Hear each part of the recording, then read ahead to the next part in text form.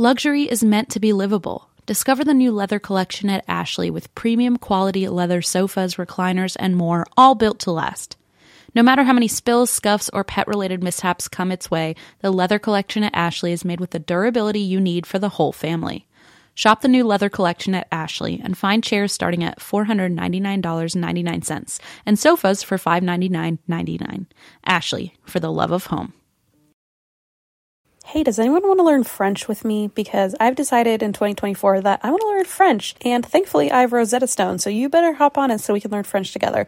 Rosetta Stone has the amazing True Accent feature, which is so helpful, especially in French. You get feedback on how well you're actually pronouncing words. Plus, they have 25 languages to choose from. So if you're not going to learn French with me, I'm sure you can find some other people who will learn a language with you. But I'm on the French team this year. Come on, folks, join me. Don't put off learning that language. There's no better time than right now to get started. For a very limited time, and that's why We Drink listeners can get Rosetta Stone's lifetime membership for 50% off. Visit rosettastone.com/drink. That's rosettastone.com/drink.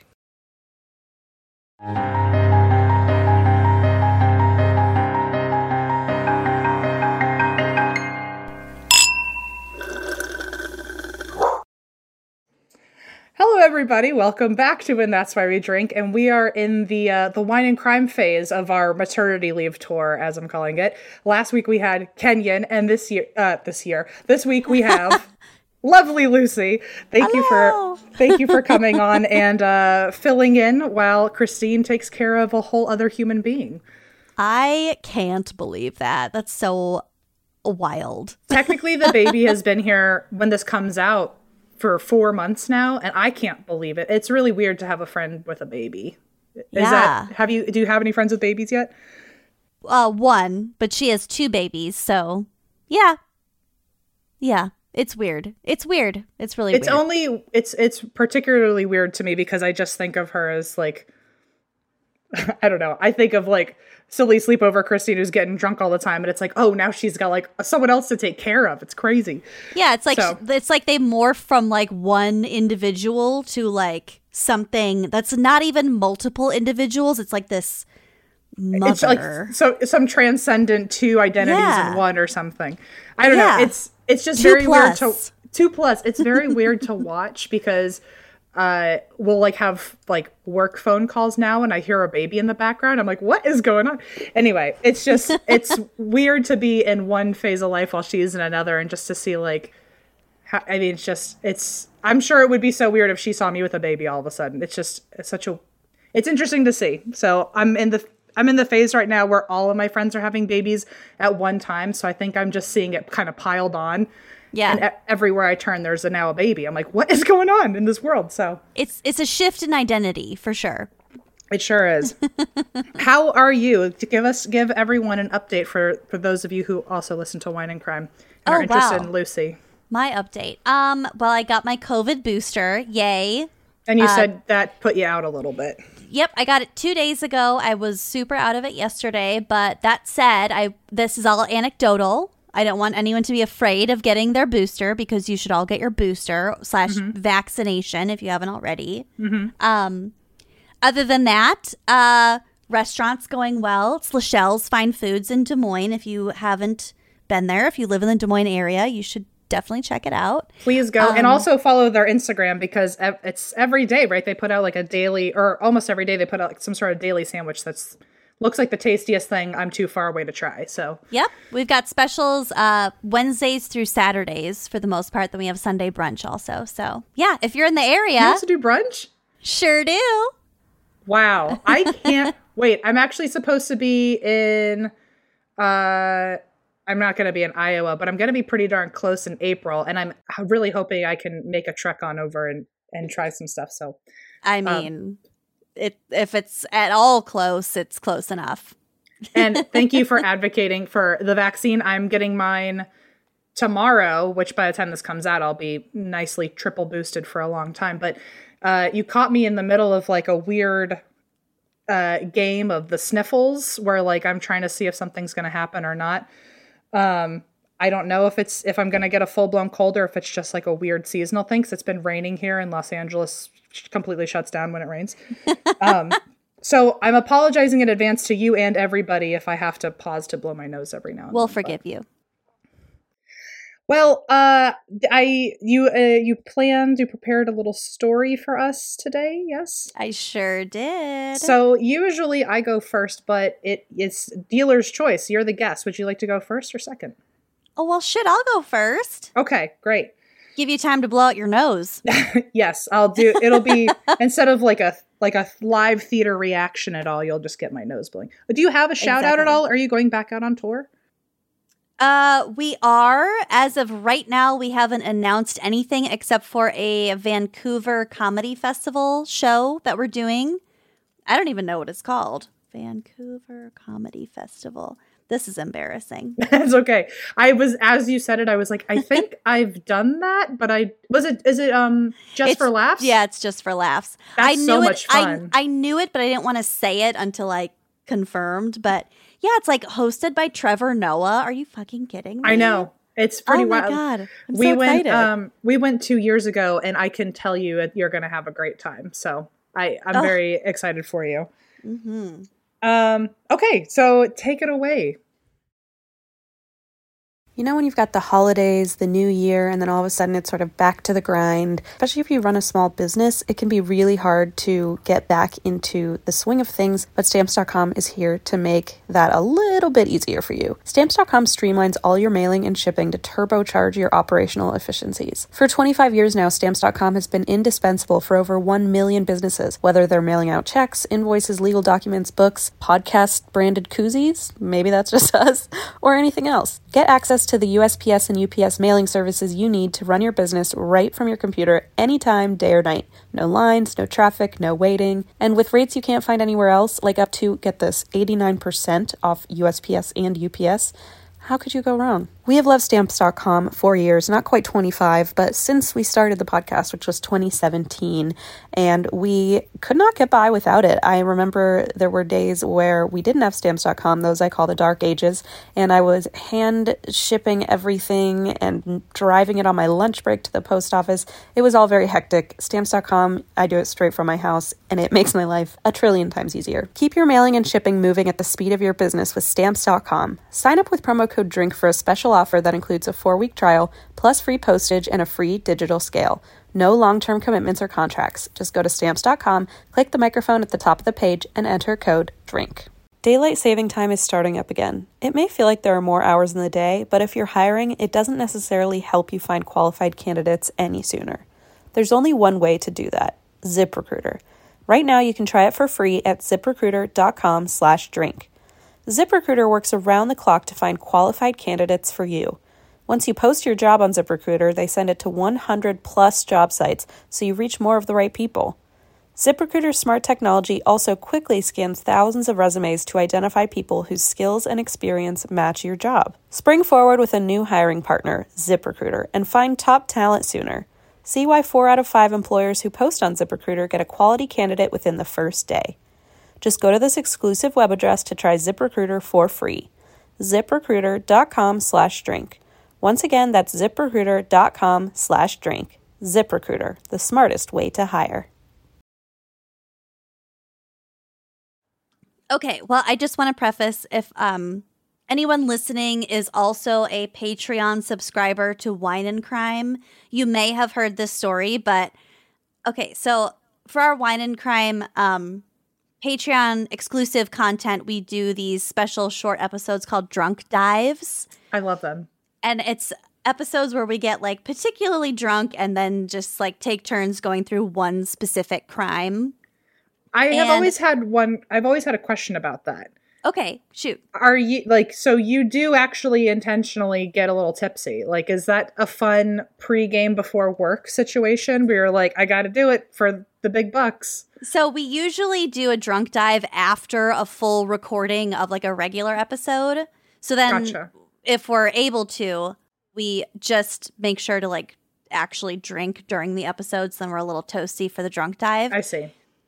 This particular drunk dive that I did, I got really toasty. So my delivery of this drunk dive was subpar. So this is like my redemption. I see. Yeah, I hope. Hey, I'll take it. It's the cleaned up version, I guess. Yeah. Okay, so tonight we're going to talk about baseball. which is normally very boring, right? It's, to me it is. Yeah. Mm-hmm. Do you know anything about baseball? Do you know like the lingo, or are you a baseball fan? So it's a fine to a baseball fan. They would say I don't know a lot about baseball, but I do know general jargon, and I am a fan of minor league baseball, but purely because actually I'm wearing my my home team's my hometown's minor league baseball logo right now. That's amazing. Just to give you an idea of why I love minor league baseball, the logo that I'm currently wearing is George Washington's mother throwing the first pitch. So wait, what? Why? That's why I like minor league baseball, because everything they do, you're like, why is that what we're doing here? None of it makes sense. The teams have crazy names. They have all these weird annual traditions where like everyone changes their team names once a week to random food. It's very bonkers. So to answer your question confusing. About it makes no sense. And I think I thrive in chaos, which is why I love it. Okay. But other than that, I don't know anything about baseball. Like normal baseball, forget it. I don't know anything. Okay. Well, we'll test your skills today. Okay, perfect. Okay. So it's normally kind of boring, no offense, but not always. Evidently. Not today, folks. Not today, folks. So tonight I will be telling you the tale of 10-cent beer night. What? That sounds like a minor league baseball thing. It was a major league thing. 10-cent beer night. It's a very bad idea, and we'll get to it. Okay. But first, here's a little bit of background. Okay. So you may have heard of the baseball team, the Cleveland Indians, which are now known as the Cleveland Guardians. Yes. Okay. Thank God. Thank God. But for the sake of this story, which takes place in the 70s, I will be referring to them by their name at the time, which is not cool and was never cool, but that's what it was. Okay. So they're the Cleveland Indians. I'm acknowledging that at the top. Got it. Anyway, so the Indians were known to hold various promotions, such as Nickel Beer Day in 1971. Okay. Terrible it feels like ideas. Just a problem waiting to... Who pitched it? And then who said yes? There pitched. Was a... I'm actually, I forgot to tell you about, I'm hysterical. So get ready for this. Get ready for this to go really well. Okay. I think we'll get to who pitched it, actually, or at least who shut it down. Thank you. So Nickel Beer Day, everyone had a good time, a good laugh, some cheap beer, etc. So the team's managers held another fun alcoholic promotional event in 1974. And this time the idea was to sell 12-ounce beers at 3.2 ABV. So 3.2 is a very light beer, even lighter than light by today's standards. And here's a fun fact. Minnesota is the only state to recognize 3.2% alcohol rather than rounding it up to 4%. Oh, that is fun. It's very, very light. Okay. It's very light beer, but it's still alcohol. And I know you're coming from Wine and Crime straight over to And That's Why We Drink. So in theory, between the two titles, I should know anything about alcohol. But by light beer, do you mean the flavor is light or the alcohol content is light, or both? I would say both. Okay, got it. Probably both. There's a lot of water content in a light beer. So like a lot of people would call that like if you were like in the world of toxic masculinity, you'd call it like a sissy drink because it's like super watered down and like not that great. I would think so, yeah. Like an IPA, not a light beer. Got it. Okay. A stout, not a light beer. Got it. But like a Bud Light, a light beer. Oh, okay. I am learning things probably all by myself, but I'm learning them. So So here's a quote from the Star Tribune. When popular support for prohibition dried up, politicians realized that it might take years to undo the 18th Amendment, so they looked for a shortcut. Prohibition outlawed intoxicating liquor, but they didn't mention actual alcohol content. They just called it intoxicating liquor.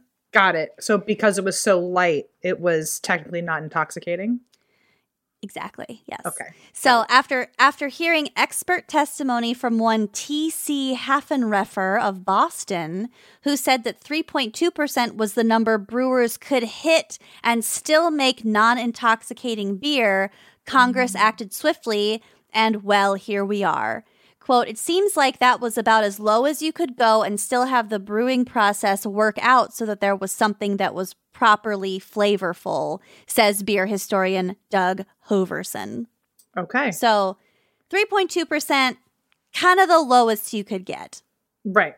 And that's what we're dealing with here. And may I predict the future of this story? I would love for you to. Are people going to say, let's see how much I can drink until I can get fucked up? Is that where we're going with this?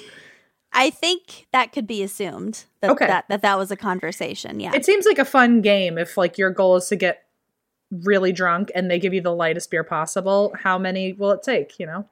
Well, here's the thing. You know, you can have 3.2% ABV alcohol. All that means is that you're not going to get drunk off of like 1 or 2. That doesn't mean that you're not going to get drunk off of like 10 or 15. Right. Yeah. That bottle itself is non-intoxicating, but the case is still pretty intoxicating, I assume. And I think a good thing to note here is that there wasn't a cap on the number of beers one could buy for 10 cents. Oh no. Okay, I see where we're heading. There were things that could have been prevented, we'll say. Uh-huh. So, back to baseball. On April 28th, 1974, which was 8 days before our actual story, this is a leading up to. Love it. At a game between the Texas Rangers and the Cleveland Indians, there was a bench clearing brawl between the two teams at Arlington Stadium in Texas. So, lots of jargon here. Just please bear with me. And don't ask me any questions. I won't. I didn't plan to. I heard bench clearing brawl and I thought I would have loved to be there because I love the drama. But that's all. The drama. I didn't really need any more jargon other than that. It was already flashy enough. So. Okay, it's very flashy. Yeah. Okay. In the 4th inning of that game, Texas player Tom Grieve was walked. Like I said, I'm not 100% sure what that means, but I think it was a good thing for Texas and a bad thing for Cleveland. Okay. Again, no questions. Sure. The next batter hit a double play ball to Indians third baseman John Lowenstein. He stepped on the third base bag to retire Grieve and threw the ball to second base, but Randall disrupted the play with a hard slide into second baseman Jack Brohammer. Uh-oh. The Indians retaliated in the bottom of the 8th when pitcher Milt Wilcox threw behind Randall's legs. Randall eventually laid down a bunt. Gross. When Wilcox attempted to field it and tag Randall out, which he did successfully, Randall hit him with his forearm, which sounds like it was against the rules. Okay, sure. I don't, again, no questions, but I don't think that was allowed. Sure. Indians first baseman John Ellis responded by punching Randall. Again, I don't think that's within the confines of the rules. That feels not... That doesn't feel right. Okay. It doesn't feel right, yeah. So punched Randall, and both benches emptied for a brawl. After the brawl was broken up, as Indians players and coaches were returning to the dugout, they were struck by food and beer hurled by Texas Rangers fans. Not cool. So when you ask me if I'm into baseball, if this was baseball, I would be like #1 expert. This is like hockey baseball. This feels like a reality show baseball game. It feels like. Also, someone's name was Brohammer, and I have been wanting to comment on it for a minute. Like that sounds like a guy who would be in a bench clearing brawl where food is just getting thrown into the yard. Is it Brohammer or Brohamer? Oh, there's only one M, but it's one M away from straight up Brohammer. So. I'm gonna call him Brohammer because we both know he would have found a way. I'm sure his name was used a lot in reference points of how strong and powerful he was. I don't know. It's just a name that sounds exactly like he was meant for this brawl. It was Brohammer. We're just going with it. Okay, so both benches emptied for a brawl. After the brawl was broken up, as Indians players and I already said that. Struck by food and beer, hurled by Texas Rangers fans. Catcher Dave Duncan had to be restrained from going into the stands to brawl with the Texas fans. Oh my God. So, like, everyone from both sides are real hot. Everyone's very Feisty. very feisty. Yeah. And keep in mind, this was not the game with the alcohol promo. Oh, right. This is just a 8 days regular game. before. This is 8 days before. Yeah. Mhm. So that happened, and then a week later, someone's going to... Not even. I was going to say a week later, someone tried to pitch this idea. But this was already in the works for... This was a thing. Yeah. Mhm. Wow. This was a thing. It was being promoted. It was a thing in Cleveland. So Wow. this Texas game was not suspended or forfeited. No players from either team were ejected, and the Rangers won 3-0. So, wah wah. Okay. Okay, so Cleveland's pissed.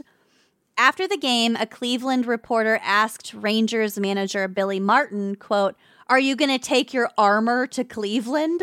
To which Martin replied, "Nah, they won't have enough fans there to worry about." Oh, I love the additional shit talking after the fact. Yeah. Also, big mistake. Huge. Uh-oh. During the week leading up to the team's next meeting in Cleveland, sports radio talk show host Pete Franklin and Indians radio announcer Joe Tate made comments that fueled the fans' animosity towards the Rangers. In addition, the Plain Dealer, which is a Cleveland newspaper, printed a cartoon the day of the game showing, this is so fucking gross, the former Cleveland Indians' former mascot was called Chief Wahoo. Oh, Yeah. no. Okay. And it's like a straight, like, Crayola red-faced cartoon oh, no. of, like, a Native American with, like, the feathers and everything. It's Just like it was- the worst of the worst typecast stereotype situation. yeah. Gross. It's not great. So let's all Gross. be grateful that they've changed all that shit around. So, Yeah. okay. Let's. So this newspaper printed a cartoon the day of the game showing their horrible mascot holding a pair of boxing gloves with the caption, "Be ready for anything." Oh. So Okay. this kind of had like January 6th vibes. Like, do you know what I mean? Like, Yes, except like half the people I went to high school with weren't there, finally. oh God. I know. Welcome to Virginia for you. Oh. Slash, we're definitely not even born yet, but And yeah, we're it's not just- even born yet, and unfortunately, history seems to keep a pretty good self. But you're right. This very much feels a little insurrection-y. It's a little insurrection-y, yeah.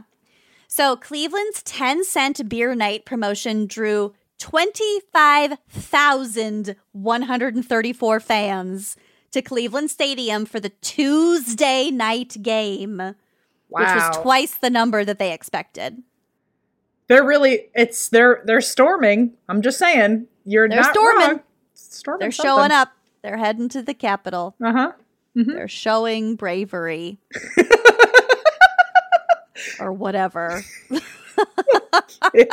Take it. Okay, yes. Ew. I'm on board, kind of. So the Rangers quickly took a 5-1 lead, like LOL. Okay. Meanwhile, throughout the game, the inebriated crowd grew more and more unruly. Go figure. Mm-hmm. Early in the game, Cleveland's LaRon Lee hit a line drive into the stomach of Rangers pitcher Ferguson Jenkins, after which Jenkins dropped to the ground. That feels on purpose. That feels like that was the day that guy wanted perfect aim, you know? I think so, yeah. Yeah. Imagine though, like, I'm not surprised you're on a baseball team that's a professional baseball team if you can aim that well. Like, I'm impressed. I'm pissed, but I'm impressed. I'm a little impressed, yeah. Yeah. It's a little petty, but, you know, if your aim's going to be that good, like hitting a baseball. If you've got it, flaunt it, I guess. You know. He's like the Serena Williams of baseball.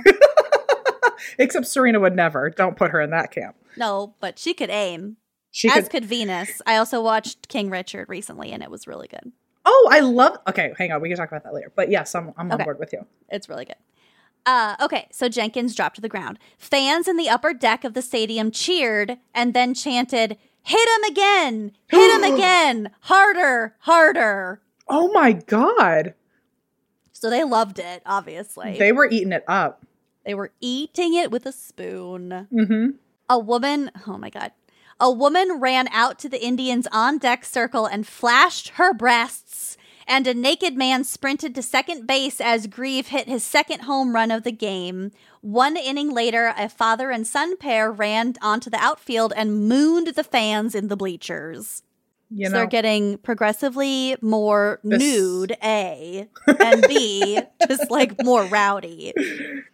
I said it once, I'll say it twice. If this were baseball on a regular basis, I would be really involved in baseball. I know, right? Same. So as the game progressed, more fans ran onto the field and caused problems. Mm-hmm. Ranger first baseman Mike Hargrove was pelted with hot dogs and spit, and at one point was nearly struck by an empty gallon jug of Mad Dog 2020. And if you know, you know. Oh my God. Wow. Have you heard of Mad Dog 2020? No. I don't. Is it glass? I'm assuming it's glass. Well, probably, but it might be a Midwest thing. It's, how can I explain it? I've only encountered it one time, and it was supposed to be a joke. It's like cool. It's like ectoplasma colored malt liquor. What? Hang on, I'm Googling. Google it. Yeah, Google it. It looks and tastes like antifreeze. It's really alcoholic. It's disgusting. It's the opposite of that nickel beer they're offering. Oh wow, yeah. It's really neon. It's really gross. So it's not even fun. The whole point is to get fucked up. Yeah. Okay. Yeah. It's like if you're on a budget and you need to get fucking wasted. I see. So if I ever decide to really just go from like 0 to 60, I just got to take a smell of Mad Dog 2020 and I'll be right there. I would say 0 to 120. 0 to 2020. 0 to 2020. I thought the dramatic part of that was that it was like an empty gallon. I just assumed it was like glass or something and he was getting like really like conked on the head. It didn't even occur to me. Probably, but the fact that it was Mad Dog 2020 and it was empty and it was a gallon jug. It says a lot more now. I'm on board. Someone's fucked up.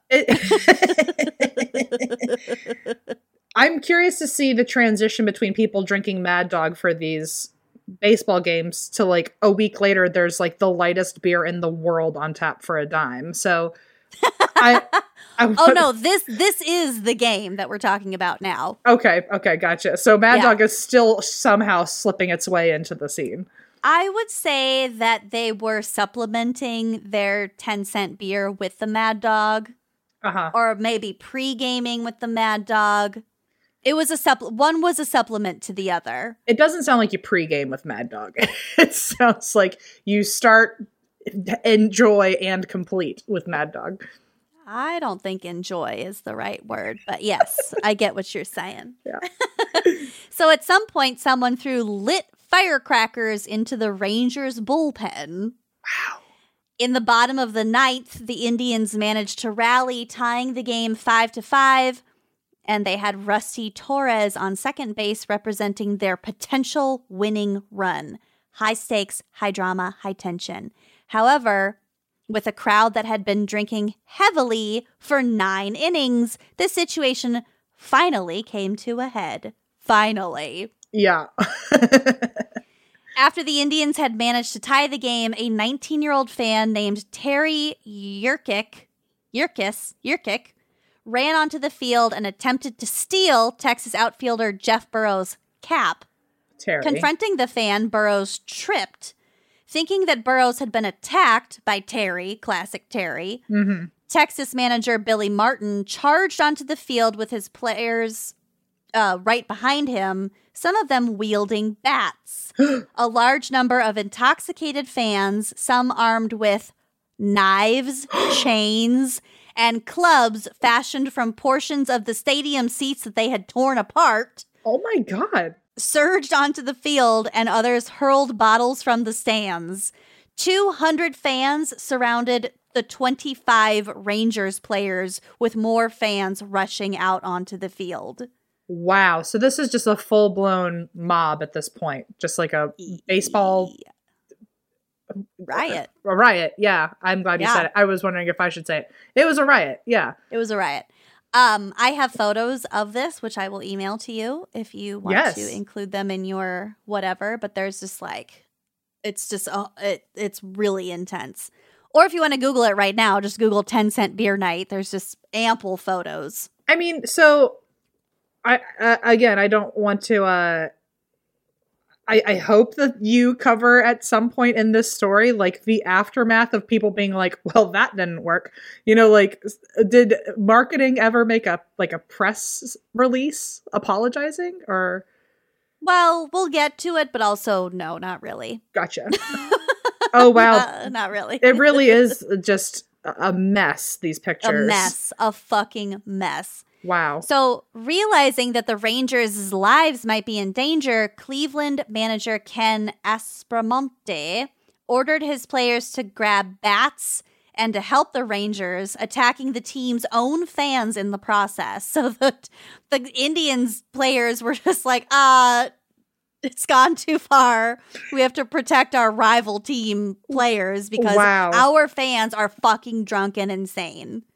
Wow. It became like an every man for himself almost. Yeah. Oh my gosh. So rioters began throwing steel folding chairs, and Cleveland relief pitcher Tom Hilgendorf was hit in the head by one of said steel folding chairs.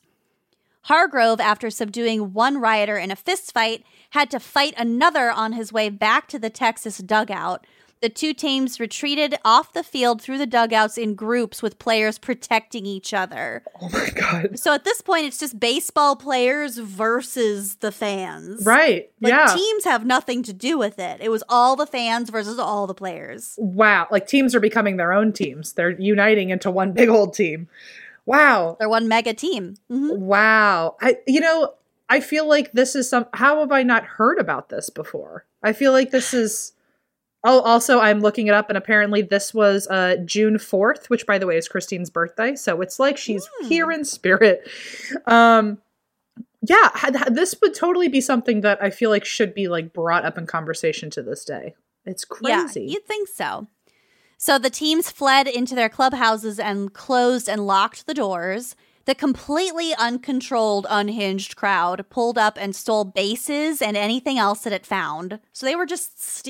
They were in the dugouts. They were stealing the bases off the field. They were just all over the place. They were uncontrolled. Sure. I mean, I can't imagine, like, you're already doing something very reckless and you have now found your way into, like, your favorite team's dugout. Of course, you're going to start stealing shit and looting all this crap. Who wouldn't?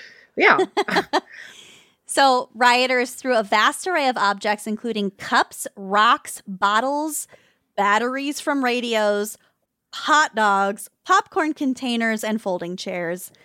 Umpire crew chief Nestor Chilak, realizing that order would not be restored in a timely fashion, forfeited the game to Texas. He, too, was then a victim of the rioters as one struck and cut his head with part of a stadium seat and also cut his hand by a rock being thrown at it. Oh, my God. He later called the fans, quote, uncontrollable beasts, and stated that he'd never seen anything like what had happened, quote, except in a zoo. Wow. I mean, I would be, there's no other way to say it, but anyone would be terrified in that situation. I mean, horrifying. People are, and like you said earlier, that people were even like breaking the stadium chairs off of the stadium platforms. Like, I mean, yeah. They were busting up the stadium and crafting, like, clubs and weapons out of it. Yeah, and, like, I don't know what baseball stadiums were like in the 70s, but I imagine they weren't very different than today, and that they're confusing to get out of. Like, you're trapped in a state of panic over there. Like, just scary. Like, oh my gosh. I know. Very intense. So this rioting continued for about 20 minutes as Joe Tate and Herb Score called the riot live on the radio because there's still, like, commentary happening. Oh, I totally forgot about that. Yeah. It's like a full-on, like, live game. Yeah, and if you could hear it on the radio, of course they're going to start updating people. Can you imagine just being in the car being like, man, I really wanted to go to that Rangers game and, like, now, like, I bet I'm going to miss a great show. And now you're just hearing all of this and you're like, whoa, I'm so glad I didn't even make it there. I would have loved to listen to that on the radio, honestly. The volume would have been cranked to 10. I would have been like, everyone stop what you're doing. Well, kind of like, speaking of insurrection-y, when I was watching on January 6th, the live coverage on CNN. It's like, my God. We were recording when the insurrection happened because as we were talking, I started getting all these texts from people. It was a very jarring moment because I was like, clearly something important is going on because so many people are reaching out, but I got to record and we didn't find out until afterwards what had happened. Oh my God. I was watching it. I was watching I'm a fucking nerd. So I was watching the final vote, like the count. Live. and then they'd like break away to show scenes from outside the Capitol, and I was texting my friends. I was like, fucking turn on CNN right now. Can you I'm saying, can you imagine as someone who literally did it, but to think to have a very one-way anticipation of what to be watching on the screen, and then all of a sudden it's just full chaos. I mean, yeah, that's probably exactly what they were going through too, listening on the radio, being like, wait, what's going on at that stadium across the street from my house? Exactly. Ooh. Yeah. Similar vibes, I think. Mm-hmm. Okay, so as they're calling this riot live on the radio, Herb Score mentioned the security guard's inability to handle the crowd. Tate said, quote, this is an absolute tragedy. No shit, Tate. Yeah, thank you for your 2 cents. Thanks, Tate. The Cleveland Police Department finally arrived to restore order, arresting 9 fans, which, like, only 9? Yeah. Fucking serious. What were those 9 doing that were so different compared to everyone else's actions? Maybe sticking around. Everyone else had, like, gone home. I don't know. Yeah. But out of 25,000 people. Yeah. Like, that makes me wonder, like, were those 9 doing anything particularly horrible? Were they doing nothing and they just won the lottery and got to leave? Or were they like, I mean, were there only 9 security guards who were able to grab a hold of them, just gave up? Like, I don't know. I guess only 9 cops showed up. So Indians players escorted the Rangers back to their team bus. So, like, the Indians players at this point are the security guards for all the Texas Rangers players. Poor guys. Cleveland general manager Phil Segui blamed the umpires for losing control of the game. Since when is it the umpire's job to control the fans? Hey, since when is it the baseball players' jobs to be security, you know? Like, true. At this point, everyone's playing multiple parts. But if we're blaming somebody for this breaking out in the first place, it wasn't the umpires. Like, the umpires are there to, like, and again, I know very little about baseball, but the umpires are there to, like, call fouls and strikes and things like that. As far as I know, yes. As far as I know. They're not supposed to be like the police force of the baseball stadium, that's for sure. Exactly. So the Sporting News wrote that, quote, Segui's perspective might have been different had he been in Kylak's shoes in the midst of the knife-wielding, bottle-throwing, chair-tossing, fist-swinging drunks. Wow. So basically they're saying this guy was not... He's the general manager. He was not on the field. He can blame whoever he wants. He wasn't there. Wow. American League President Lee McPhail. There are so many names in here, and they're all, like, very Polish. Yeah, I was going to say, like, they all seem to be doing a number on you. They really are. American League President Lee McPhail commented, quote, there was no question that beer played a part in the riot. Gee, Lee, you think? And water is wet. Thank you so much for the insight. So the next beer night promotion on July 18th. Lucy, I thought you were going to say the end. Nope. I told you they kind of acknowledged this and kind of didn't. What did they say? Were they like, well, that was a crazy accident of a first time, but next time will be better. They stitched up a loophole, at least one, but so their next promotion attracted 41,848 fans, which was almost twice as many as the first one. Right. With beer again selling for 10 cents per cup, but this time with a limit of 2 cups per person at the reduced price, and no major riots were reported. Okay. Well, I thank God for such a massive loophole to be discovered so quickly. Wow. Do you know, even who the fuck didn't think to like put a cap on the number of dime beers that you could have? God. Imagine if it were dime Mad Dog 2020s though, because like would it have been a worse experience, or would one dime have been all people were willing to spend? And it would have, I mean, either way, it would have all been rowdy for sure. That was pretty rowdy.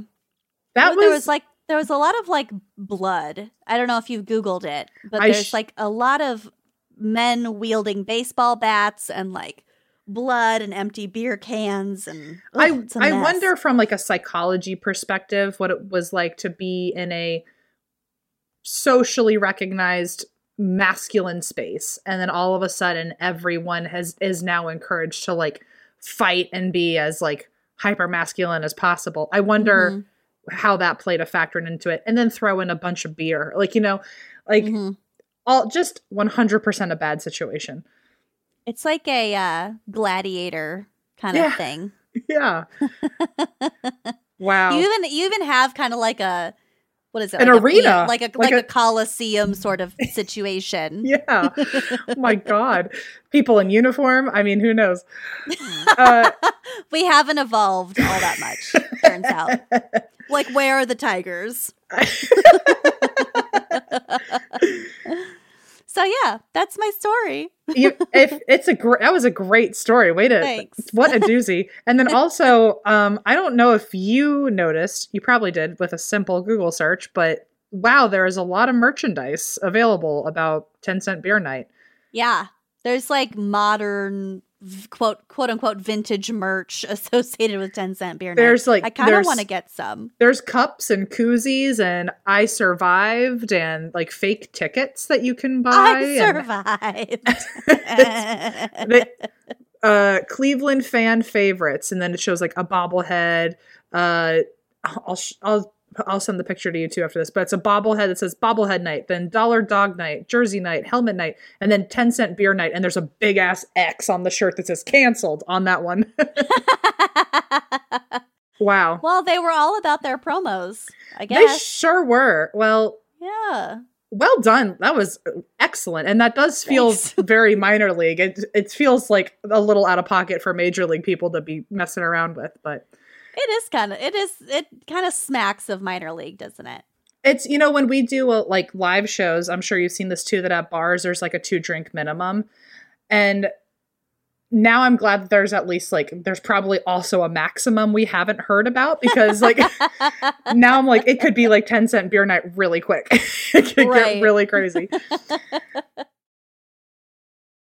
Explore new possibilities, pleasure zones, and find your vibe at funlove.com. Funlove.com is a leading online retailer of sensual health and wellness products, offering a wide array of premier brands of toys, lingerie, and accessories. I know I've talked about it before, but we received the most lovely gift basket from Funlove. First of all, I didn't know what it was at first, and then when I pulled out a vibrator, I thought, oh boy, this is not your everyday fruit basket. There was everything, I'm telling you, from sexy perfumes to toys to vibrators to lube. I mean, I gotta say, it's like a one-stop shop, okay? If you go to funlove.com and you're looking for maybe a romantic evening, either with a loved one or with yourself, they've got what you're looking for, I can promise you. So what are you waiting for? Explore, discover, indulge, and make love fun by visiting funlove.com. And if you live in Arizona or Colorado, check out one of their 18 store locations. Hey, maybe I'll stop by when I'm in town. And for a limited time, you can save 30% off your first order when you use the code DRINK at funlove.com. Head to funlove.com today and use code DRINK at checkout to save 30% off your first order. Visit funlove.com today. This podcast is brought to you by Squarespace, the all-in-one website platform for entrepreneurs to stand out and succeed online. Everyone knows the holidays can take a toll on your bank account. If you're looking for creative ways to increase revenue, then get started with Squarespace's new feature, Squarespace Courses. Squarespace has the tools you need to create and sell your own online course. Start with a professional layout that fits your brand, upload video lessons to teach techniques and skills, and tailor your course with the powerful built-in Fluid Engine editor. With Squarespace Courses, you can create engaging content your audience will love, then simply add a paywall and set the price. Plus, you can charge a one-time fee or sell subscriptions. Turn your creativity into income with Squarespace Courses. Head to squarespace.com for a free trial, and when you're ready to launch, go to www.squarespace.com/drink to save 10% off your first purchase of a website or domain. Well, this is a spooky story for you. It's not super spooky. It's actually maybe a little sillier. But if there's one thing, and that's why we drink listeners love, it is a poltergeist story. And very rarely do I get to find these anymore because, shockingly, not a lot of poltergeists in the world that have a lot of well-documented evidence behind them. Weird. But here is one who happens to be named Pete the Poltergeist. So it was also featured on the pilot episode of a show called Strange But True. And I don't actually know if there were any other episodes after the pilot episode. So this might be a one of a kind. So it takes place in the 80s in Cardiff, Wales. Oh, I forgot to ask before we get into this. Do you have a reason why you drink this week? I totally forgot to ask you if you're drinking, why you're drinking, if anything's going on in your life. Oh, I'm not drinking tonight anyway because I'm just freshly over my booster hangover. But if I were to drink, I would probably say it's like almost to the holidays. I got a lot of shit to wrap, a lot of travel coming up. Ugh. That would be the same reason I'm drinking too. It's just a lot of holiday planning. Yeah. Anyway, I forgot to ask, and I'm sure people will scream at me on Twitter or something. So I wanted to see why you're drinking. Don't scream at him. You can tweet though, but just nice things. So, okay. So Pete not in all caps. So Pete the Poltergeist was in Cardiff, Wales. And this takes place in the 80s in a lawnmower repair shop called Mower Services. Straight to the point. Very creative. Gotcha. Right. It was owned by two men named John and Fred Matthews. I was under the assumption that John and Fred were brothers, but I'm seeing from other sources that they might have been in-laws. Either way, they were somehow related to each other. Okay. And they owned this mower repair shop together. It was a structure built, it was in a structure that had been built in the 1880s, so 100 years prior. And It was originally houses, and then it was storefronts for a while, and there were no records of death on the property. So just saying that. Are there ever records? I know. I wonder how many states there actually. I know each state is different when you move into a house if they legally have to tell you if someone has died on your property or in your home. But if it's like that old, also, if it was built in the 1880s, that's true. If someone died there in 1890, who's gonna notice, really?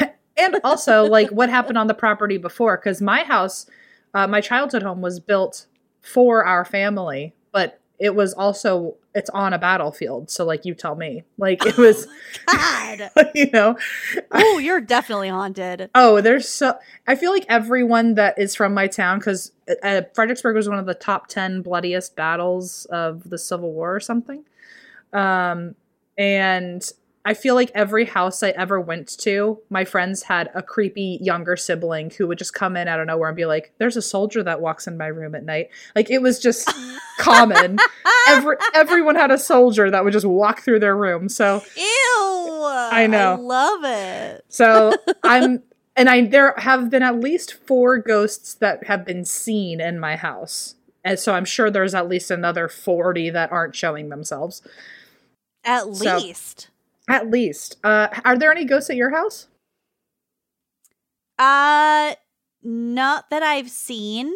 When we first moved in, so the owner before we bought our house, he rented it to like college students. Mm-hmm. And then before that, we had like a hoarder. And then before that, there was a family with a bunch of kids. And one of the kids was drafted to Vietnam and he ended up dying.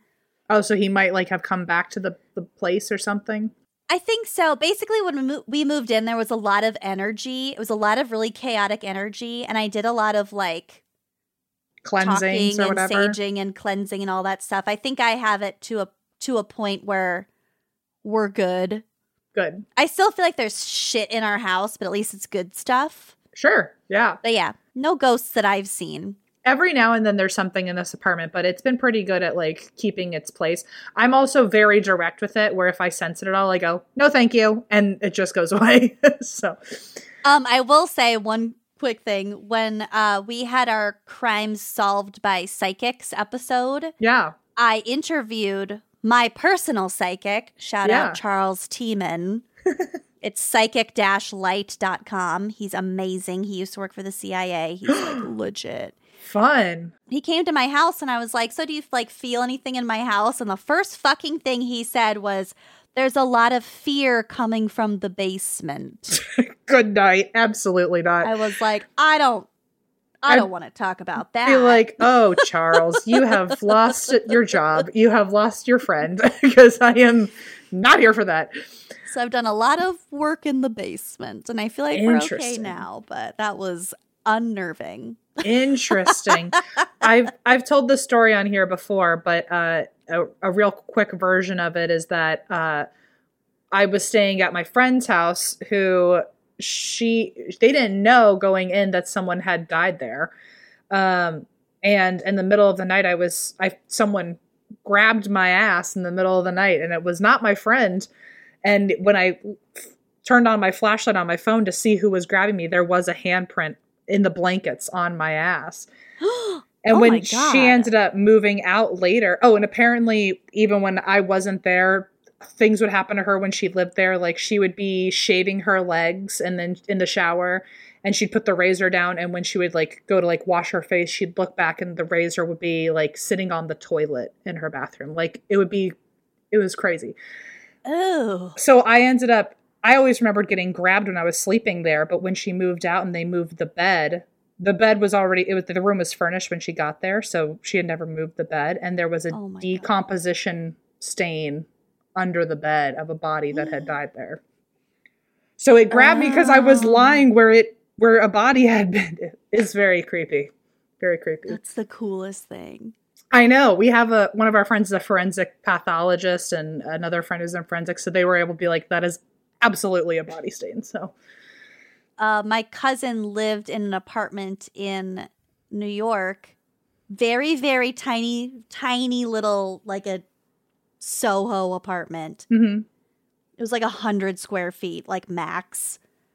And there was a person who died on her floor before she bought the place, and there's still a stain there. It's like, what do you do? She still gets his mail. Oh, and he was there for like weeks before anybody found him. Oh no. The place. Have you ever smelled the dead body? Mm-mm. It's really wild.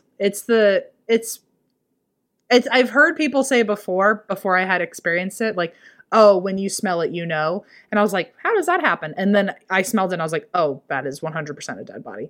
I can't imagine what her room must have been like if someone was just lying there for weeks. That's so sad. Yeah. Well, I mean, it was obviously way before she moved in, but it was the tenant before she moved in, but they cleaned it. It didn't smell, but she like still received his mail for a while. And I would leave him a little mailbox next to where his body had been. Just let him have his mail every now and then. Or just, if a Christmas card came for him, I'd leave a little shrine for him. I think now it's all coming back to me. It was a murder. That's why it was so weird. He was murdered by one of his lovers. They think it was like an unsolved murder. Oh no. And it's like a street level apartment. So there's a window, but there's like a gate in front of it, you know? Yeah. But you can open that gate. Like right. She accepts her pizza deliveries through her window. But also it's so weird knowing that like maybe like was he like shot through the window or anything? Like was that window a part of the murder that she's now accepting pizzas through? I think it was an invited lover, and there was like some sort of quarrel, like an intimate homicide, and then the lover left. I don't remember for sure, but it was something very dramatic like that, but there's definitely a stain on her floor. I always wonder if every room I'm in, whether I'm in someone else's apartment or my own, and I haven't heard anything, I'm like, someone could have easily been murdered here. How on earth would I know the difference? And it's just so weird to just walk through any room and not know what the history of it is. Yeah. Well, here's the history of this one. Makes life exciting. at this mower repair shop. Yes, the mower repair shop. So they didn't know of any deaths on the property, but then again, that doesn't really mean anything, as we just discussed. And the poltergeist activity started, as a lot of buildings do in Europe around this time. I don't know what it is, but anytime I've covered like an older poltergeist story out of the country, every single one of them starts with random rocks being pelted at people. Okay. It makes no sense, but it's so weirdly aggressive. And for what? Like, it makes no sense. So they started hearing stones getting thrown at the building all the time. And John and Fred and the rest of the staff, they would hear rocks getting thrown onto the roof. I guess they had a tin roof, and so it made a lot of noise, and they would hear the rocks roll down. And eventually, they went to go check. They thought maybe they were the kids in town, or I don't know, someone trying to piss them off, and nobody was ever there, but the rocks would just keep hitting the roof. And they weren't under a tree or anything for nuts to be fallen. It just made no sense. So when they went to go, look one day, and they didn't see anything, they just kept hearing the rocks, they went back to work in the garage. And I guess there's these things on lawnmowers called spanners, which are basically like a fan. And I guess when they went back into the shop to work after hearing the rocks on the roof, all of the spanners that had been hanging on the wall were now swinging alone by themselves. So one of the employees sees this and with his hands like tries to like stop it so it'll stop spinning. And after he stopped it, it starts spinning again. Ew. So it's not like the wind. No wind. He is just doing it on its own. He tries to go back and grab it again. What? There's already a ghost behind you or what? No, it's my husband. Might as well be. The spookiest of them all. So he went to go grab it again, and as he grabbed the spanner to stop it from swinging, a wrench on the shelf flew off of the shelf by itself. Ew. Did it hit him? It did not hit him, but a rock hit him out of nowhere from inside the building now, after he had been hearing them on the roof. Oh my God. So a rock appeared out of nowhere and hit him right in the gut. And I guess it looked like it had been thrown from the darker corner of the garage. So he picked it up and he threw it back into the corner, and it came flying back at him again. Like it was like they were playing catch or something. Very weird. Yeah, with a rock. Fun. Right. And nobody was ever in the corner. And this became a very regular thing. This was like a daily, multiple times a day, daily occurrence. Ew. Where things were getting thrown from that corner of the garage. It could be rocks, it would be screws, it would be bolts, it would be little trinkets that had been found on the ground, just anything. And if you would throw a rock into the corner, a different rock would come back at you. So it was never, oh, I'm throwing it and it's bouncing off the wall and back to me. It was a completely different rock. So, and John himself, when he got interviewed about this, he said 9 times out of 10, if you threw an item into the corner of that garage and nobody else was in there with you, it would fly back to you. Very creepy. Oh my God.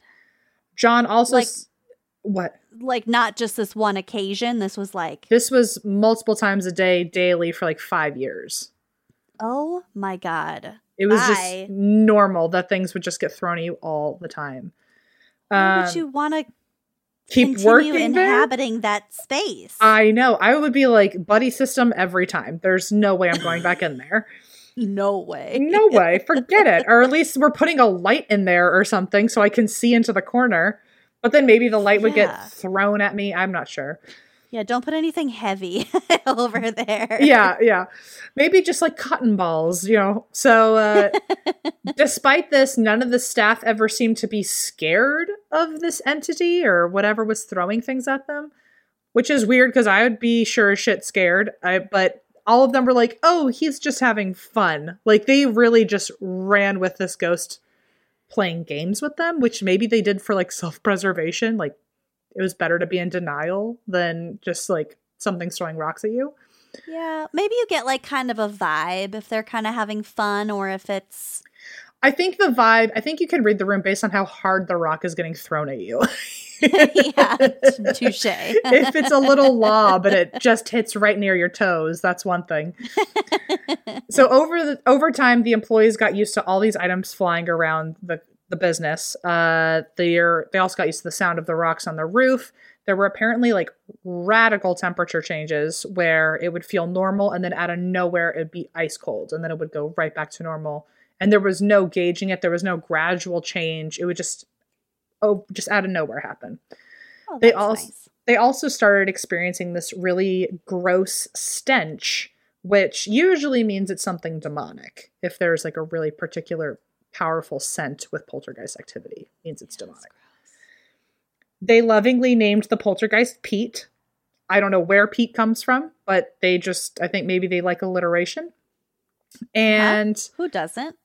And Pete would also hide stuff from them that was their own personal objects, and then would hope for all of the staff to be like, "Where's my thing? Where's my thing?" But I guess they realized that the poltergeist wanted attention, and so they stopped caring. It was kind of like a younger sibling thing of like, "Oh, they want your attention. If you ignore them, they'll leave you alone."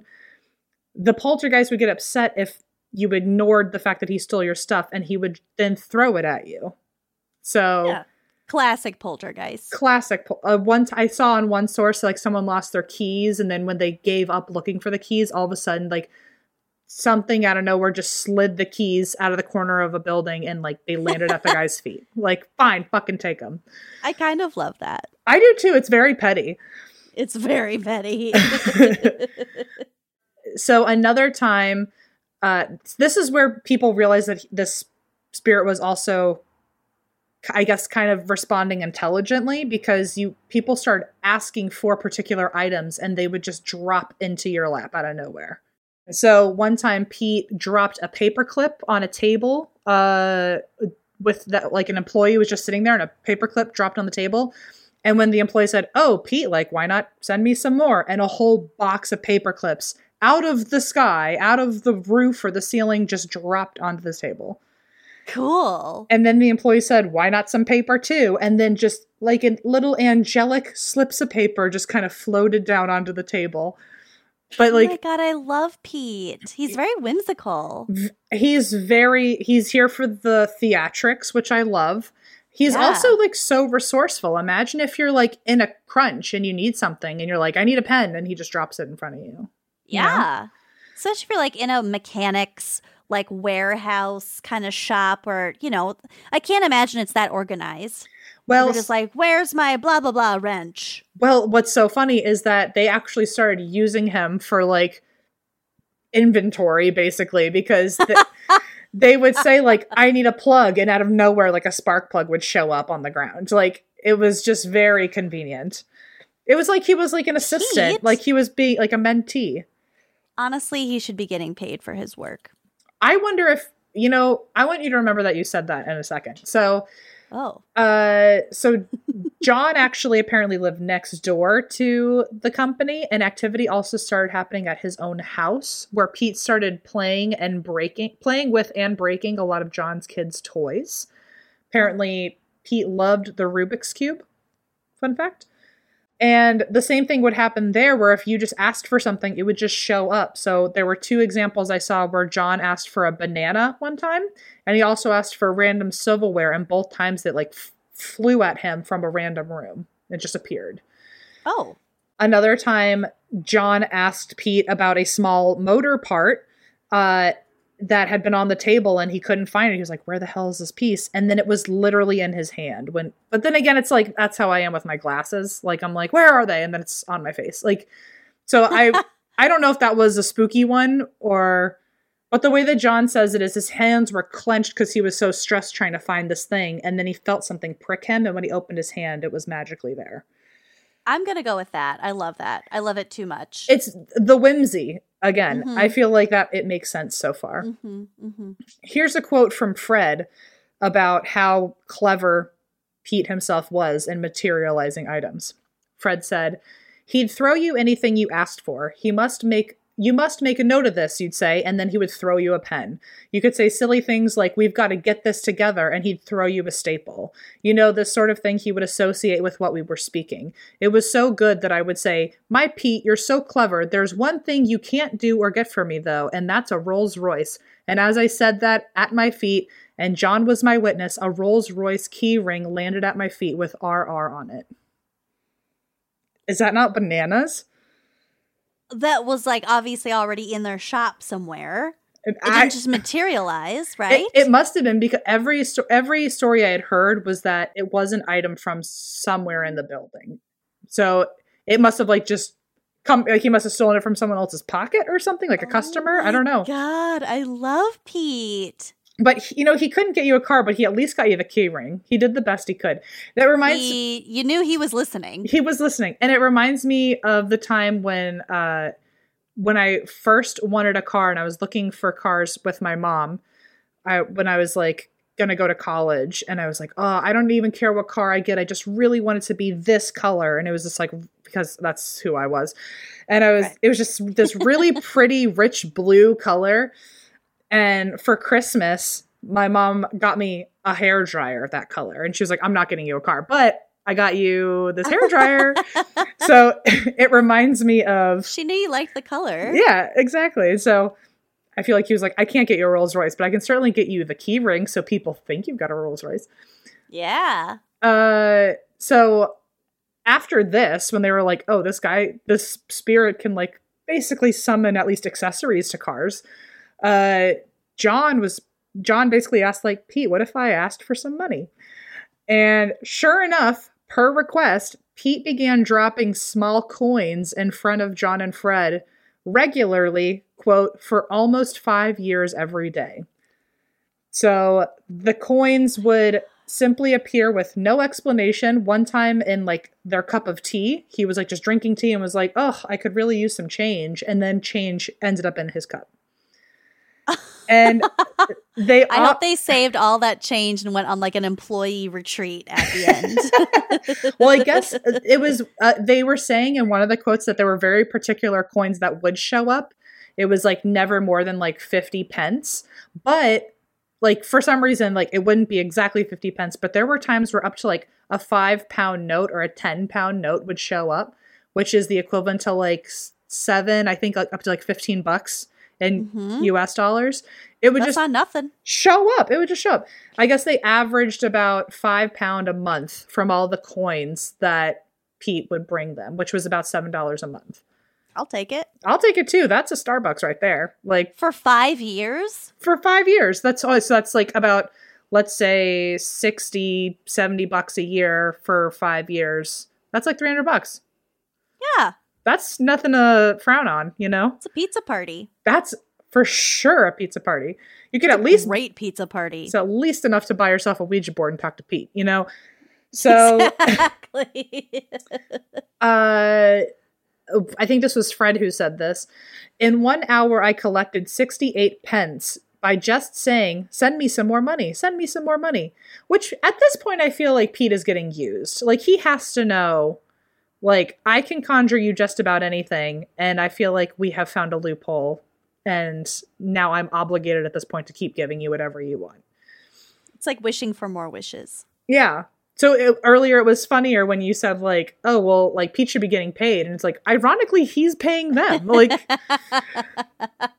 so... Well, like, what else is he gonna do, honestly? I feel like poltergeists are just bored ghosts. Right, yeah. With, like, more autonomy. Yeah. You know? It just like an awareness of like their capabilities, I guess. Yeah. But also more agency, I guess I should say. I wonder though, as a poltergeist, like how were they able to get their hands on like a £10 note, but they couldn't get more than that? Like I wonder, like ethically, was this poltergeist like that's like I can't go beyond this level? Or is there something like they can only conjure a certain thing at a time or because like the Rolls-Royce keychain.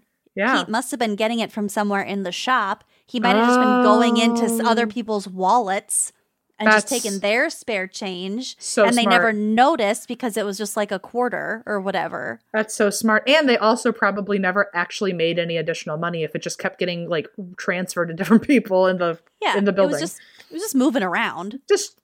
Okay, that's totally the answer. So originally it started as smaller coins just materializing in front of people, but then when it became like 5ers or 10ers, the money would just start showing up in random parts of the workshop that nobody would have put it. So they were finding bills basically in like ceiling tiles. They found it one time stuck to like the surface of their car after it rained. And then eventually Fred and John were like, okay, like our whole staff knows about this spirit. I think they were afraid that their customers were going to start noticing something. And so they wanted to have a serious interaction with the ghost, and they decided to hold a seance in the workshop. To make him go away? I don't know if it was just like a meet and greet or something. They never really addressed it. But they had everyone that was in the building sit at the table with them, lock all the doors, lock all the windows so nobody else could get in, and they had their hands visible to them at all times. So everyone knew that if something was getting thrown out of the ceiling or out of the corner of a room, nobody was pranking the staff. And pretty immediately, Pete comes forward and drops a huge rock onto the table. Like Krakatoa. Oh. And then when they start mentioning like, oh, we should take notes during this, a pen gets thrown at them. So it's very intelligently responding to them. Like at this point, it's a little condescending. And we fucking get it, okay. It's like, I could have had my own pen. Or you know what? If you had a pen like in your bag to use, if he almost like grabbed it out of the bag for you and put it on the table. That'd be nice. That is, it's a little condescending though, I get it. So after this, Fred and John were like, okay, something intelligent is here. We need to reach out to professionals. And so they reached out to the SPR, which is the Society of Psychical Research. It's like the big honchos in terms of like studying the paranormal. Mm-hmm. And they got a hold of one of their researchers there named David Fontana, who would stop by sporadically and investigate from 1989 to 1992. So 3 years of going there every now and then just to like see if anything had changed. And as far as I know, based on what I was able to find, he always found something new whenever he would go there. Like it was consistent proof of a spirit. The first time he went, he showed up and a rock was hurled at him. And John said, he's saying hello to you. It sounds like when you like meet your friend's dog and the dog is like clearly fucking hates you. And your friend is like, oh, the puppy's saying hi. It's like, no, your dog hates me. Like, I know it and it's fine. Let's just. This doesn't feel good. Yeah. I just met one of my friend's dogs named Gus. Gus could not hate a person more than he hates me. And I didn't even do anything. I just showed up and he was just confused by me. It felt very transphobic. And and my friend kept being like, oh, Gussie loves you. Gussie loves you. And I was like, are you kidding yourself right now? Like Gus and I are in the same room. I can tell we are not making a strong friendship here. Yeah, what is Gus like when he hates someone? I don't like this. So anyway, the poltergeist throws a rock at his head and everyone goes, oh, he's saying hi. So that's how it felt, I imagine. And in David Fontana's notes after researching Pete, he said that Pete was a quote, responsive poltergeist because he had both intent and the intelligence necessary to accomplish it. Which, okay, but we already knew all that based on this story so far. So, good observation, Dave. He also said that the spirit was more legitimate based on other cases he had investigated because you never actually saw any of the materialized objects mid-flight. You always just saw them once they were coming at you or once they were hitting you, but you never saw them crossing a room to get to you. And so I guess his argument was, if you only ever see the object appearing at its final destination instead of like from point A to point B, if someone else was throwing it from across the room, you would see it making its way to you. But instead, you just see it appear and drop to the floor. And that's evidence of the poltergeist? Evidence that it is a poltergeist and not someone pranking everybody, I guess. because you're not actually seeing it fly across the room, which would happen if someone was throwing it at you. Instead, it just literally like blinks in front of you and falls to the floor.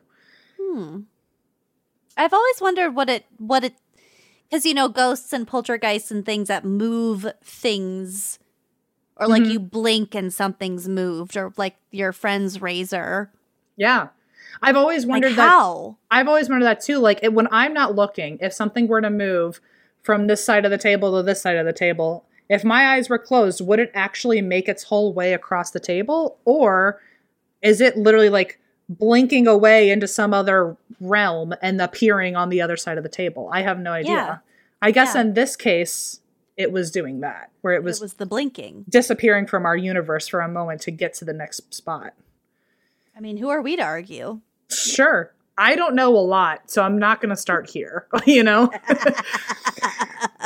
So, interestingly, in his historical research, David did say that he saw he found out that a boy had been killed on a road nearby, and so that might actually have been Pete. And that story was confirmed later by the boy's sister. So, there was a death nearby. It never was on the official property. And the fact that the SPR came out to investigate got the news of Pete the poltergeist really swirling around the area. So although Fred and John were worried about losing business, once the news started swirling, they worried that people would find out and not go there anymore. But now everyone's showing up because they want a glimpse at Pete. So I'd fucking go there. Yeah, of course. If anything's haunted, it's immediately where I head. So also, if you can just go somewhere and ask for spare change, you get it. That's such a good point of like, or what if you saw someone on their lunch break and you really wanted that sandwich and you were like, Pete, hook me up, like just fucking steal it. Like they won't know. I just want it. I kind of want that Rolls Royce keychain.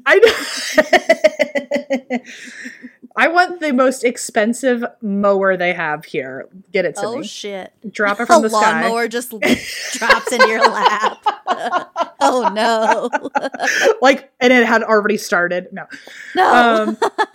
So some of the people that actually witnessed the spirits here, I guess they were either customers or visiting after they heard that there was a ghost there, they had seen, quote, little nuts and bolts just flying around and dropping from nowhere.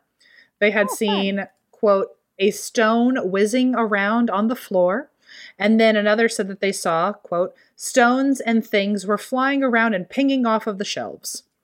And apparently cops and repairmen, who both came in at different times because there had been a break-in, they also witnessed that this poltergeist was real because both of them kept getting pelted with stones while they were there working the case. So I think he said ACAB is all I know. Let's just say. Just pelting random cops for no reason that were there to help.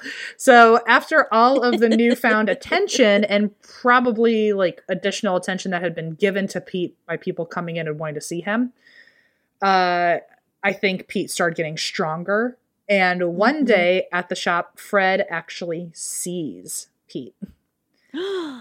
And so the reports that the staff mentioned, before he sees him, though, a bunch of other reports come out where people had seen Pete doing things other than just throwing items, such as dust being dropped down someone's shirt. Like he just like dust? He just like a handful of dust and just put it in the back of someone's shirt. Like when people do that with ice cubes, but this is much grosser. Yeah. He apparently would smash dishes and then they would magically be put back together. Beautiful. A lawnmower, as we were just joking about, a lawnmower started on its own. Thank God it didn't fall from the ceiling onto someone's lap. And apparently he texted, he did not text. But the text gobbledygook, like that word, was apparently typed out on a computer by itself in the office. Oh. And then the rest of the quote is, and on one occasion, blue flames emerged from a brass World War II shell case that was on display in the workshop. So he's also like starting like little cute fires. He's of all of the words he could write on a computer, he is choosing the word gobbledygook and spelling it right. Good for him. So now, after all of this activity, it's just proof that he's getting stronger. And This is when Fred Okay. sees him. So Fred's working on a lawnmower and he felt like he was being watched. So he looked up and he sees the apparition of a little boy sitting on the shelf. And this is a quote from him describing what Pete looks like. He was a little boy, which, by the way, confirms that it might be the ghost of the little boy who died on the side of the road. Mm-hmm. He was a little boy dressed in 1940s clothes, wearing a peaked cub cap, dark short trousers, a jacket, and big black boots. He was all gray. No face, but the face was there. It's hard to explain. He looked really out of proportion to me. His body, compared to his size, says that his head should have been through the ceiling. It's hard to explain, but he looked really out of proportion. Ew. His head and legs were just outlines. There was nothing there, and all you could see was his hand waving. Which, I don't like that he's waving. It's one thing if he's sitting there staring at you, but to wave means he wants to interact with you, in my mind. And his head should have been like up through the ceiling. Like, how big is he? Like, what size is he where his head should be through the ceiling? That reminds me, my family calls it, well, you know when you have the flu and you're sleeping and your dreams are like super fucked up? Yeah. And they're like, woo, woo, woo, woo. My family calls them the fast and slows. But that's such a perfect way to describe it. But like everything is out of proportion and like uncanny and like nightmarish. Yes. Yeah. Everything's just kind of like, kind of how that feels like. Woo, woo, like woo, a woo. growing and shrinking situation all at once. Like, it's just Fast and slow. doesn't make any sense. Yeah. That's probably, I kind of get that same vibe from Pete the Poltergeist. And when Fred saw him, I guess John was also next to him but hadn't noticed. So Fred told John to turn around slowly and see the boy. But when John turned, the boy was gone. And when he was like, I don't see anything, out of nowhere, a brick got hurled at John's head. Okay, so no one's ever been hurt by these shenanigans, And right? also, and also no one's afraid of him, which is so weird because if something was throwing bricks at me after I tried to look at it, I would be bothered. Yeah. If a person I could see threw a brick at me, I would be bothered, let alone if I couldn't see it. Yeah, I'd be bothered in pretty much any scenario where a brick is thrown at me. Especially if someone else had just seen it and was like, look, and then you're trying and it clearly didn't want you to see, but it was still there, you know? Yeah. Mm-hmm. Don't love that. Yeah. After that, Fred saw Pete like around 5 more times, and very quickly Pete started becoming very obsessed with Fred and I guess possibly attached to Fred in some way, or it just seemed to be giving him more attention, or things started getting thrown at him more. He was leaving everyone else alone. In 1993, the mower business ended up moving out of that location, but Pete ended up moving too, except to Fred's house. So he left the mower business alone after that. He retired and he just went home with Fred. And the same activity starts happening in Fred's house, including him appearing again, because Fred's grandson later told him that he saw a little boy sitting in Grandpa's chair. So now we're seeing him more often. And Pete lived in that house was very active with his poltergeist phenomena for around 3 years. Can you imagine being Fred's wife? And you're like, are you fucking kidding me? Like, this thing that you've been talking about for years that throws bricks at you every day now is in my home? Absolutely not. Yeah, no, I wouldn't be okay with that. That's an eviction notice. Yeah. situation. Well, it's funny you say that because Fred described him as it was like having a lodger, like someone's in my home. Fred said, you always knew when he was around, I'd feel a cold draft and the hairs on the back of my neck would stand on end. He'd pull our hair and then put money in front of us. It was like having a lodger. Which, like, first of all, what lodger is pulling your hair and then giving you money? But also, I'm still shocked that no one is feeling uncomfortable around this thing, because I've always understood that if it's making you feel uncomfortable, it's because it wants you to feel uncomfortable. And so if it's putting hairs on the back of your neck and giving you a cold shiver down your spine, and it's also yanking your hair, but it's also paying you. It's like a tithe. It's like a tithing. It is. It's like, yeah, I'm bugging you because I have to, but like, here's a little sweeten the deal, you know? something to make it not as painful. Yeah, it's a weird service he's offering the poltergeist at this point. But so different sources, I guess I'm assuming it was Fred's wife who was like, this has to end. So different sources make it sound like Pete eventually left on his own, or that his activity got to be too much and Fred and his wife had to get rid of him. So one source I saw was that Fred got in contact with a medium who told him that he needed to break any item that Pete liked to interact with, which I would think is the worst thing you can do and like piss off the ghost who's already almost hitting you with bricks every day. Yeah. But I guess it was like breaking the like connection of like him being able to mess with your stuff.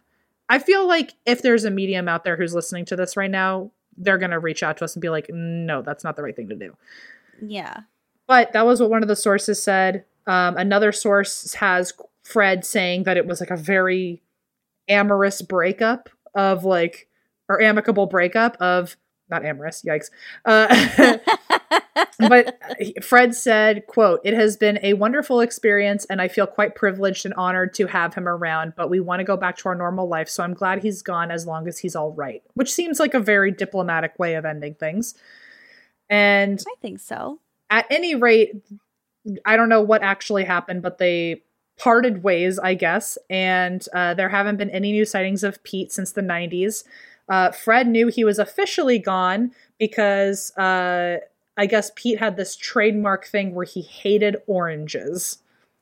And he hated them in the house. It makes no sense. He hated oranges. And if there were oranges in the house, he would try to like throw them out the windows or get rid of oranges. And Fred knew that the day Pete was never came back was the last time he had oranges in the house, where he was doing dishes. And after he had just washed a dish, in that brand new dish, all of a sudden he found an orange sitting there. And that was the last time he ever saw any activity from Pete. And oh, so Pete was like, okay, I'm leaving. You can have your oranges back. Yeah. And then he, like a ship in the night, as mysteriously as he came, he vanished. So that is the story of Pete the Poltergeist. I love Pete. Pete, I don't think I'd want him in my lawnmower repair shop, but he's like the friend that you don't invite to the party, but if someone else asks if he can be their +1, you're like, yeah, just keep an eye on him. You know, like he's like, exactly. He's fine. I don't need for a minute. I don't need to text him. I don't need to be that close with him, but he can be around. We all know those. I'll be his Instagram friend, but not his FaceTime friend, you know? Yeah, not an IRL friend. Right. But yeah, so that's that. Wow, what a chaotic episode between the baseball brawls and the... We kind of covered a lot of bases. Don't you do that to me. That was fun. Well, I liked it. I liked it too. I really do appreciate you coming on here. We obviously love Wine and Crime, so here's a big shout out. If you do not listen to Wine and Crime, please go do so. When do you put out episodes? What every day is it? It's every Thursday, and then we have monthly bonus episodes. We also have episodes of Gossip at the Corpse Cart, which is another like main feed kind of spin-off. We talk about current events. And then we have a shitload of Patreon exclusive content. So you do. Every check us out and every time we think of doing something Patreon-y, I'm like, you've got, again, your base is loaded. Like you've got Spooky Little Bitch, you've got your Drunk Dives. Drunk Dives. We got Mansplaining. We have Kenyon's new show. It's called Unimpressed, where she just like complains about some niche thing with a special guest. I'm supposed to be on that soon. Fun fact. Oh, you'll have fun. Anyway, go join their Patreon because wow, like the amount of content is like out of control. So thank you so much for coming on. And then if Kenyon was on last week and you were here this week, I wonder who my co-host is going to be next week, folks. And that's why we drink. Did you know that Delaware has endless discoveries? The first state invites you to explore miles of beaches and boardwalks, dozens of unique breweries, award-winning restaurants, some of the country's best state parks, beautiful garden estates, and even tax-free shopping. There's plenty of fun for the entire family and more. Find trip ideas and all the info you need to plan your Delaware discoveries at visitdelaware.com.